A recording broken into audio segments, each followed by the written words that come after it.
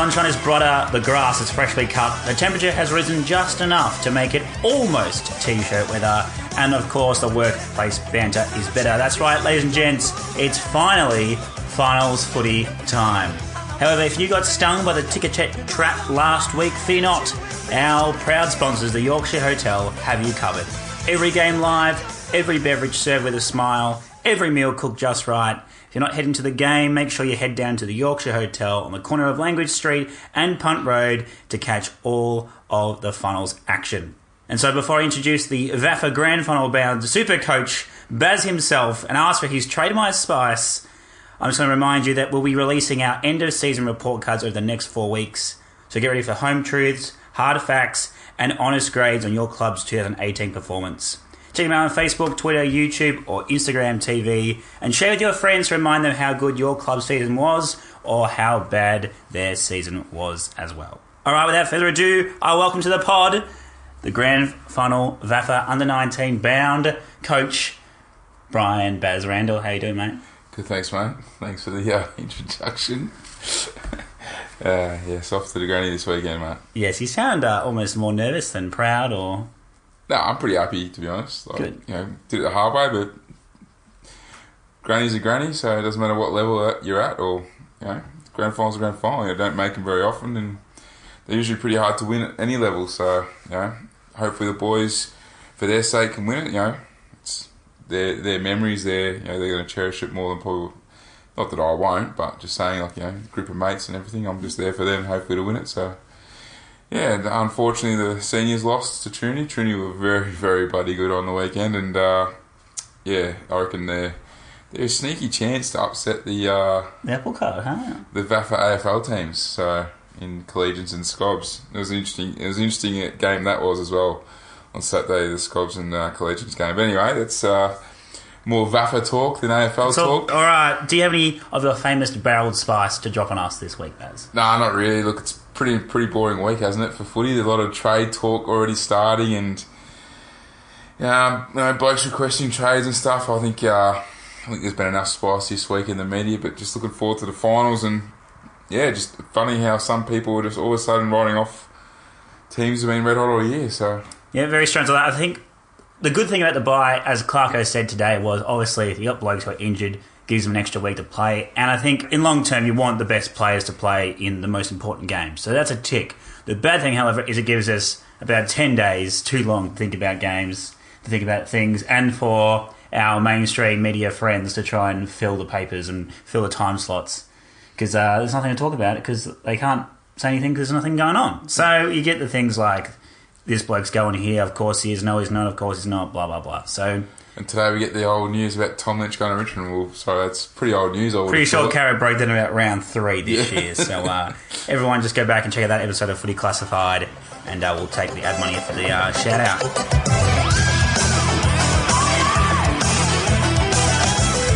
Finals Week 1 preview. Thursday night, Richmond versus Hawthorn for the first time ever in the history of football in a finals game. It's Dusty versus Tom Mitchell. It's Harbour versus Clarkson, Master versus Apprentice, the old era of pro football versus potentially a new dynasty. Last time they met, Richmond won by a comfortable margin in the end, 102-89. Baz, what's your overarching view on this game? Richmond win, and win pretty comfortably. Comfortably? Well, not comfortably. I reckon it'll be a 5-6 goal margin. It'll be pretty tight for most of the game. The weather's meant to be pretty ordinary. So that... If it's going to be wet and ordinary, it takes away, Hawthorn's short kicking game, the one that everyone's been talking about for the last 2 weeks, and how smart Clarkson, how he's been preparing for him. Well, they did absolutely belt them early in the year. I know it was round 3, but they had them covered. You look at Hawthorn's bottom 6, and it just worries me a bit. You got lots of Miles out there, although he's been dropped. So look, McAvoy's playing. They got him starting at forward. The team isn't as good on paper as Richmond's. Like Schoenmakers, Morrison, Nash. Like they're not great.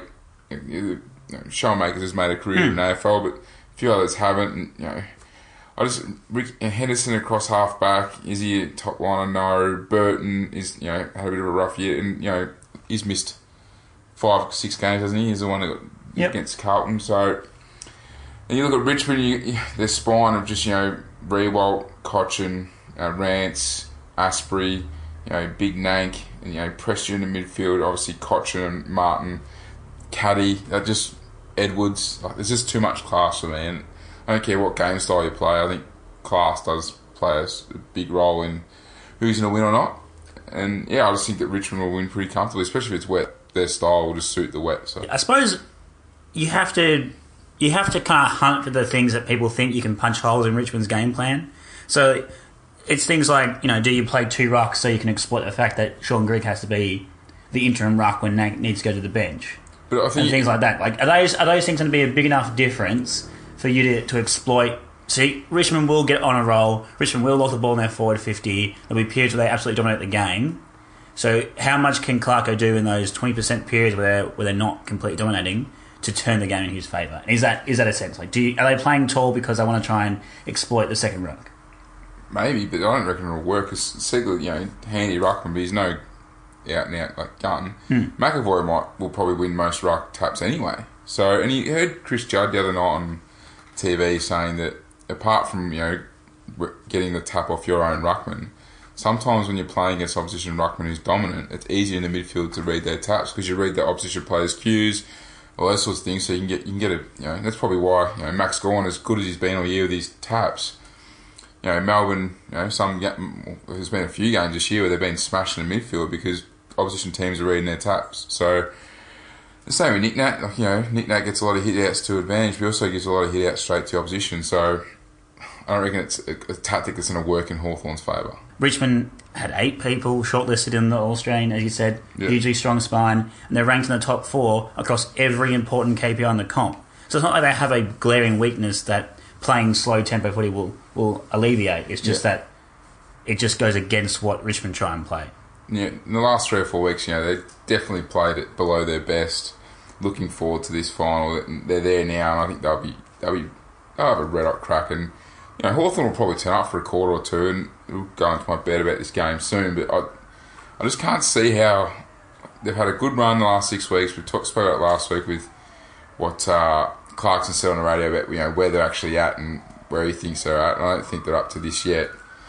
And I just worry about that. They've got some great players, don't get me wrong, Burgoyne and Ruffy and Bruce and Gunston, those sorts of blokes, but they're not going to be any match for Richmond for me. All right, so we'll move on to putting our money where our mouths are. What is your angle for this one, Baz? Well, I thought for this game I'd give a few different bets. So my first goal scorer will be Josh Caddy, $13.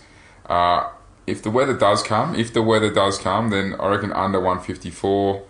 Richmond covered a line, but my main bet will be at half time for Richmond to be leading between 13 and 24 points, which is $4.30. Okay, that's a very particular bet there. Any reason? I reckon it'll be a close game. Probably to midway through the second quarter, it'll be pretty tight, and they'll probably just be up by 3 or 4 goals. And then after half time, I reckon that's where you'll find Richmond win. I wouldn't be surprised they won by 40 or more as well. There you go. I just have a feeling even with the rain. Yeah, because the constant pressure, like they average, over 60% in their forward half most games, and that constant pressure with the quality they've got against, I know Frawley's back and Sicily's back, but Sicily's a bit underdone. Hot-headed, will they get under his skin? Frawley's not as good as he once was. Plus, their other backs are a bit. I don't think they're as great backmen, and they've got some pretty talented forwards down there that can make a lot happen. I just reckon it's the midfield battle will be important if Mitchell gets a hold of him. Even last time, he had 40-odd touches, but Richmond were cruising the whole game until they took the foot off the pedal in the last quarter. The midfield of Richmond should handle the midfield of Hawthorn. I just can't see Hawthorn getting forward and kicking a score either. Yes, and even if this game is quite tight, the trends all year have been that when Richmond has to win a game, so when they bounce back from a loss, when they're playing a team that they need to be inside the top 8 or top 4, they dominate in that last quarter. And so that's the trend I'm backing in for one of my bets, Richmond to win the 4th by more than 4.5 points. And that's especially exacerbated by the fact that Hawthorn are ranked 13th in the league for fourth quarter performances. Yeah. So when you start bringing blokes back in who have been missing games, who have been out, not got the match fitness, rolling the fact they had the bye as well, that's probably the first thing to go. And we saw that last year as well, at Richmond, their winning margins would end up being, on average 8+ goals for all their finals last year. So I reckon I'm with you on this one. I wouldn't actually go towards that 40. That's too ambitious for my liking, but definitely cover and definitely Richmond to win the last. Friday night sees yet another unusual matchup for finals games. Despite our hatred and most Melbourne fans' lack of hope, the Demons are featuring in finals for the first time in 12 years. Unfortunately for them, however, their first opponent will be one of the AFL's most experienced in finals footy, facing off against a side that boasts 209 games of finals experience. But with hoodoos broken left, right and centre this season, is this the year, Baz, that the Demons break all their hoodoos and go all the way? They are currently the mainstream media darlings. Apparently all their numbers suggest it. David Kinn's convinced that they're going to win it. Clearly, they're the obvious favourites and deserved winners of this game. It hurts me to say this. I reckon Melbourne will win. Yeah, I've been crunching numbers all week, looking for that hate angle of because they've upset us lately, but there is no statistical number trend theory that I can find that suggests that Melbourne should not be favourites in this game. Well, Viney comes back as well. He's had a long layoff, but he's a pretty key cog to that midfield. And yeah, we've seen Geelong have had 200-point wins in a row, and I can tell you from experience this year, 100-point wins leading into a final series is not what you want, because the boys get a bit ahead of themselves.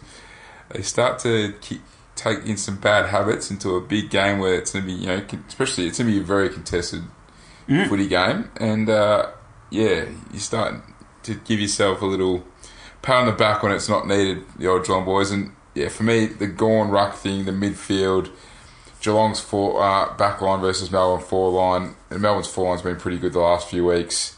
And it'll just be the Tomahawk really flying alone down there, I think. So, I mean, I know they've had a few other blokes pop up over the last few weeks, but, geez, yeah, it hurts me to say this, but I think Melbourne I reckon it could be a pretty average start to the final series. I reckon it could be 2 blowouts. And we saw that last year. Like, the average winning margin was pretty large last year, around that 6-goal mark for most games. So, and I think that makes sense in a way that once you break the game open, the good teams don't let you back in. So, yeah, you could see Melbourne getting off to an absolute fly here and the game being over very early. And we've said it twice this year. Round 1, I tipped Melbourne to win 1-39 because I thought they were a better team. Smashed along all day, just missed out because Gorney couldn't kick straight and didn't convert. I pretty much tipped them against Geelong in Geelong because of the contested ball stuff and the smaller ground at Geelong, and they again dominated the whole game but couldn't convert, couldn't finish, and it went missing a bit late. And we know what happens from there. I just think the same thing's going to happen. They're going to be too strong around the footy. They've got a lot of speed, which Geelong don't have. They're going to expose Geelong's back line. And yeah, I just think that Melbourne are a dead set Monty. $1.74. The line's 4.5. Can't believe I'm saying this, but yeah, I'm all over Melbourne. It'll probably be my main bet of the week. If you look at their player rankings for the season so far, they bat so much deeper than Geelong as well. Yeah. So obviously you got the massive spikes around your Paddy, your Selwood, your Ablett, your Tim Kelly, and after that, you kind of just get back down to standard players. Melbourne this year have a crop of players that are in that sub-elite section. So they've got, obviously, Gawn and Clayton combining in the middle, and then after that, they've just got probably 8 to 10 players are in that really high caliber players that just will turn up each week, and they have now. They've got rid of those hoodoos towards the back of that season. And they are looking like a pretty scary team, especially against a team like Geelong that relies on too few players. And I think we'll see this, as you mentioned, like this week with matchups, that if you're a club that relies on 1 or 2 players carrying the load, might be the week where you get found out. Yeah, and Geelong's finals record is very, very poor. We forget that, especially the last few years. They knocked off Sydney last year, but their Geelong record, their finals record, probably the last 2 or 3 years, is not great. Under Scott's not great either. So, I mean, yes, they've won a granny and everything, but yeah, the last 3 or 4 years have had a pretty poor record in finals, and that's going to probably again come up after they lose on Friday night. Alright, so I have a super close question for you. Yeah. Obviously, coming up against the best ruckman in the comp, he's won some individual player awards already. He's an All-Australian ruckman. Do you try and nullify his effect on the game, or do you concede the ruck battle and go into that sharking mode that Chris Judd mentioned earlier in the week? Well, they've definitely got the midfielders that are good enough to shark, but so do Melbourne. Goodwin has spoken about this where Gawn is trying to change his taps and vary it up a lot so it becomes less predictable. And they're trying to throw different blokes through the midfield so that players don't get used to reading their cues of where they're going to go. And obviously have the sweepers around stoppages so you can hit the space, those sorts of things. But I reckon that Gawn's more dangerous at the moment where we saw it against GWS where he pushed forward. And obviously he's been pushing back a fair bit as well, which he's done all year. I liked Lloydie's little match-up for him. I think I had a bit of a think about it. I reckon it's the right way to go, and that was Blissar's play. Because he can run with him all game, and it would make Gawn more accountable going the other way. Because obviously Blissar's has that running capacity, and he's very good in the air, and he can get dangerous, can find the footy. Reece Stanley isn't going to play, apparently won't get up, so they're going to play with Abbott. Yeah, or Zach Smith. And they're not...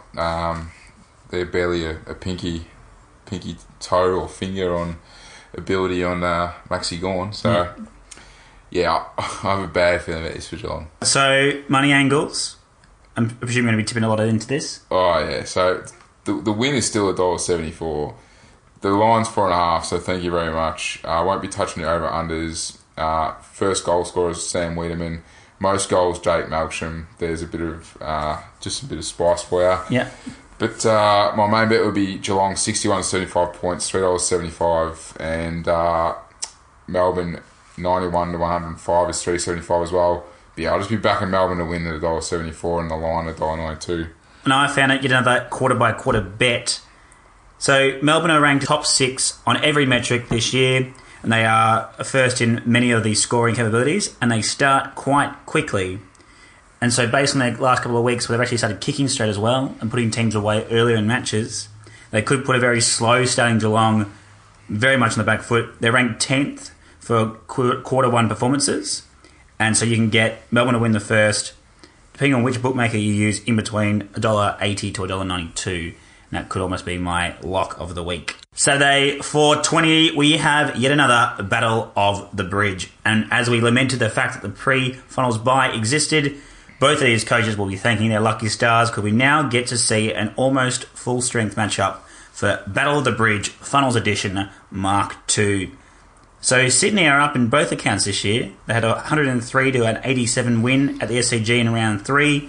They had an 80 to 60 win where Buddy said, "Jump on, boys," thanks very much to a Phil Davis injury. In round 22, is this simply a case of Buddy versus the Giants? Pretty much. This is one of the games I actually don't know, like who to tip. I mean, GWS are probably going to have Green come back. Mm-hmm. There's talk of Griffin, talk of Deledio, Wilson, like all these other players that, apparently coming back. Geez, yeah, it's going to be interesting, isn't it? Like Sydney's style versus GWS style, and GWS have been very good at contested footy this year. We spoke about it a bit. What started their run, their winning run. Can you tip Sydney though? Well, they had all those losses. They came good late in the year on the back of Buddy turning around his form with his supposed foot. Heaney and Parker pretty much carrying them. The only advantage I see here is that Callum Sinclair has been very, very good this year for Sydney, and while it was a bit proppy after the Melbourne game, there is some doubts about him playing, but they have to push him through. Is it just a case that Sydney are probably a fitter side at the moment, playing probably a little bit better given the last 2 rounds of the footy? I worry about GWS's inclusions, so many of them. Are they fit? Jeremy Cameron's done nothing for pretty much the year. I know he's still kicked a few goals this year, but since he's been suspended and he's come back, he's done very little. And I reckon this game could turn on either Franklin kicking a bag, because if he kicks a bag, he's going to get involved in the scoring assists and involved in setting up other scores. And Jeremy Cameron's the same. So, I heard today Toby Green's, I can't remember, I think it was one of the AFL videos, that Toby Green, first up from injury, is generally very, very poor. So, how well does he play? So yeah. And I think we saw in previous both Battle of the Bridge encounters and other games where the support cast isn't there, it's very easy to block Giants' run by tagging Whitfield. So the last 2 times they've played, Whitfield's been kept to 15 and 14 touches. So if you're keeping him in that less than 20 mark, he's it's going to be very easy for Sydney to keep it contested. And even though Giants are quite good at those clearances, if you can't get the run on the outside straight after the clearance, it makes it very easy for City to bog this game down and make it a low-scoring grind, which is what they did the second time around in that 80-60 win. But Williams comes back in after playing, Neefel last week, or I think he's played the last 2 games in Neefel. He's back from injury, so Heath Shaw's obviously out. So Whitfield would obviously get the number 1 tag because there's no Heath Shaw. But with Wilson coming in, and he's a very attacking runner, good user of the footy, would he have some say in the way the game's played as well? Because obviously they go to Whitfield, he might become that player that Whitfield was. They might be able to use Whitfield in another position. And that's why I think I'm going to lean towards the Giants, because I think even with their ins, the quality of their ins, if a couple to all of them can stand up in that game, they'll have too much talent and too many avenues to goal for Sydney to handle. Yeah. But it is a case of you're risking it on, 4 to 5 people coming in for a final after playing footy for multiple weeks. Yeah, well, they've also got the class of Kelly and Caniglio as well. Dylan Shield. They've got talent. Look, what do you make of Will Hoskin-Elliott's comment? I think there's a lot of ex-Giants that have a bit of sour grapes. The likes of the hyphen saying, there was no culture, we all just played for ourselves. Well, you're looking at through your own lens. So it could have been the case that he played for himself, because I think the environment that they had to start off with is a dangerous one for young players, because they have to go... You're very insecure as a player in your first couple of years. So you're like, if I don't play well, I won't get in this side because there's, a million round 1 draft picks. Yeah. So that's obviously he's obviously thought is, I'm playing for myself here because I need to prove myself. He said he's playing with. They're playing for each other. They're playing because they're mates. They're playing for the boys, but not for the club. When he's at Collingwood, he feels like he's playing for the club. He's playing for the people. So yeah, I just found that an interesting comment. To say a couple of days out from a final, and possibly we could be playing JWS next week. Yeah. So yeah, I'm kind of leaning towards JWS, but I'm actually. Yeah, I could be anywhere. I'm leaving this game alone. No touch for me. I'll probably back Buddy for most goals because he'll be around the $3 mark and some money there. And I'll be on Himmelberg probably for most goals, or Bonner most goals for GWS. So that's where I'm going. But I probably won't be spending any money in that game, and I'm still very 50-50 on it all. I would be leaning towards the Giants just because that's what the value is at $2.10, and I think list v list, as they stand at the moment, they have the better list. We have to wait and see the confirmed 22s. My only other thought there was the under 56.5 points for the total match.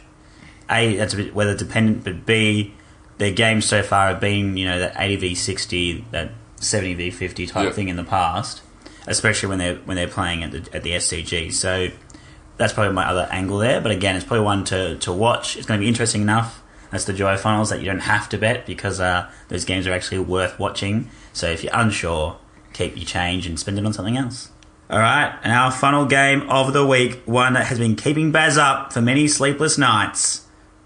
Not many experts, not even us, the real experts, had either of these teams finishing in the top 8, let alone in the top 4. And now they face off to be just 2 steps away from a grand final, from an AFL grand final. Big game. Big game. Last time they met, Collingwood was put to the sword by the Eagles at the MCG, no less. Collingwood 67 lost West Coast 102. But everything seems to be this week about how do you nullify Grundy's influence. I think we're having a massive overreaction to rucks. I know we've had the 2 biggest... Not Grundy. No, but we've had the 2 biggest ruck names since maybe Dean Cox. Yeah, Dean Cox is pretty good. Yeah. Yeah, he's very good. And Jim Steins was pretty good. Jim Steins. The Maddens were very good. Yeah. So we haven't had good rucks that could, proper footballers who are also rucks for a very long time. But I think we might be overreacting a little bit to their influence.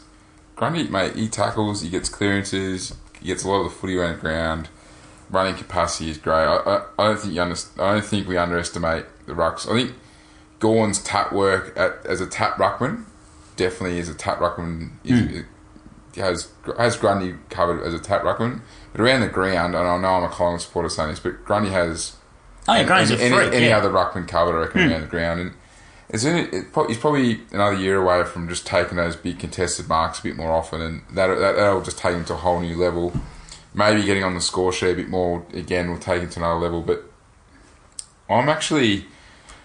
A lot of people have been talking about how last time we played them, blah, blah, blah. Well, obviously, we lost Darcy Moore pretty early in that game, which hurt us, and really hurt us. I can't remember if Howe played that game or not, off the top of my head, but I know we had a few injuries that day, and Mason Cox didn't play as well, and everyone was... I think it was Cameron Brown before was saying that we had no one that day to match for for McGovern, Jeremy McGovern. But we did. We actually had Cox, but he wasn't playing. So if we've got Cox who can... we know his contested marking is up there this year. I think he's top 5. And he's a marking capability. He's a dangerous proposition. Surely McGovern has to actually pay some attention to him, which then allows Myercheck to do his thing, which allows the other small forwards to do their thing. To go, he's obviously going to be down there. He caused a few issues last time. The biggest problem for us last time was we got smashed around the footy. So at the contest, at the stoppages, we were absolutely hammered. And for the first half, or quarter and a half, we were dominating that game, just couldn't put them away. So I think there's a lot of upside and a lot of lessons learnt from that game. Obviously, Kennedy is going to be playing. He's back, and it's the first time, I've heard about it a lot as well, that all 6 are playing together. That's correct. So the forward line that you'll have to defend this week with a weakened defence all season will be Josh Candy, Jack Darling, Mark LeCras, Jamie Cripps, Willie Rioli, and Liam Ryan. It's a pretty scary forward line. It is scary forward line. So I had a conversation, the other night about how for the under-19s how we're going to do things and like what happens if this happens, stuff like that. And at the end of the conversation, I said, you know what?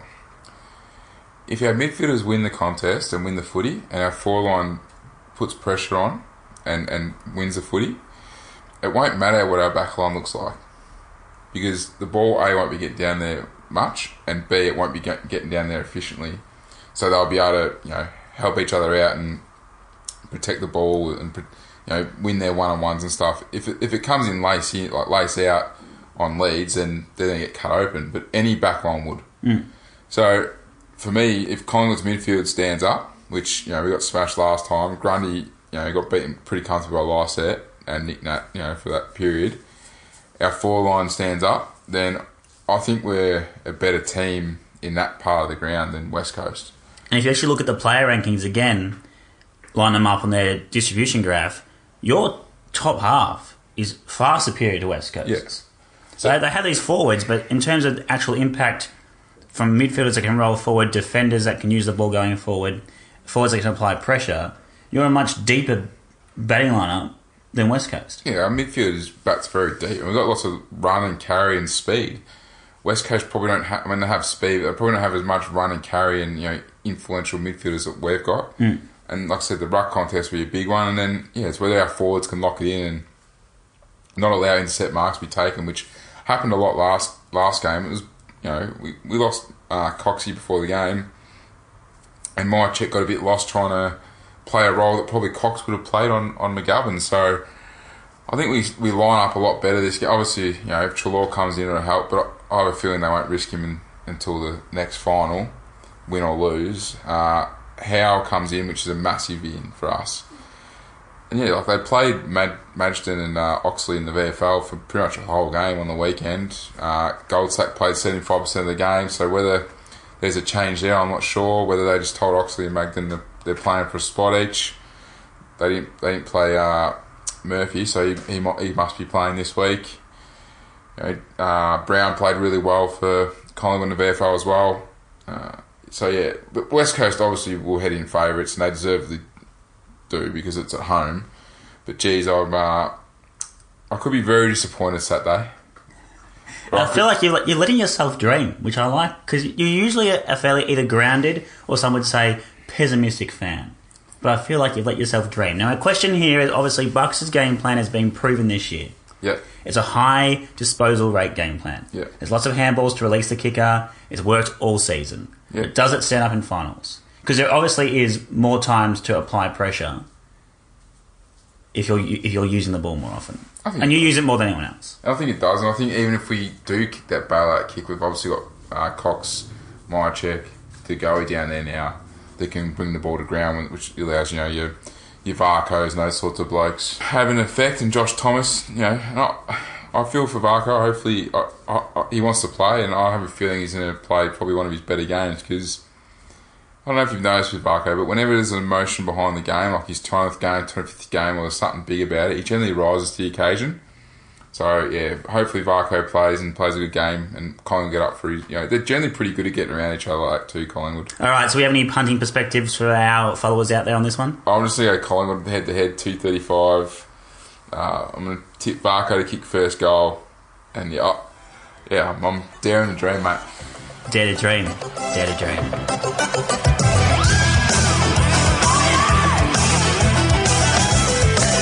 All right, ladies and gents, it is feature bets time, and if you tune on back 2 weeks ago, at this time of the pod, our dear friend Baz said that this is the time of year that he shines. So expect profits, or hit up at @thebarrel_Randall on Twitter and let him know your complaints and improvements. All right, our best bet number 1 is Richmond to cover the 4.5 line in the fourth quarter, paying $1.83. And our second best bet of the round will be Melbourne to cover the slender margin of 4.5, paying the customary $1.92. Get your weekend off to a good start there with a Thursday-Friday double.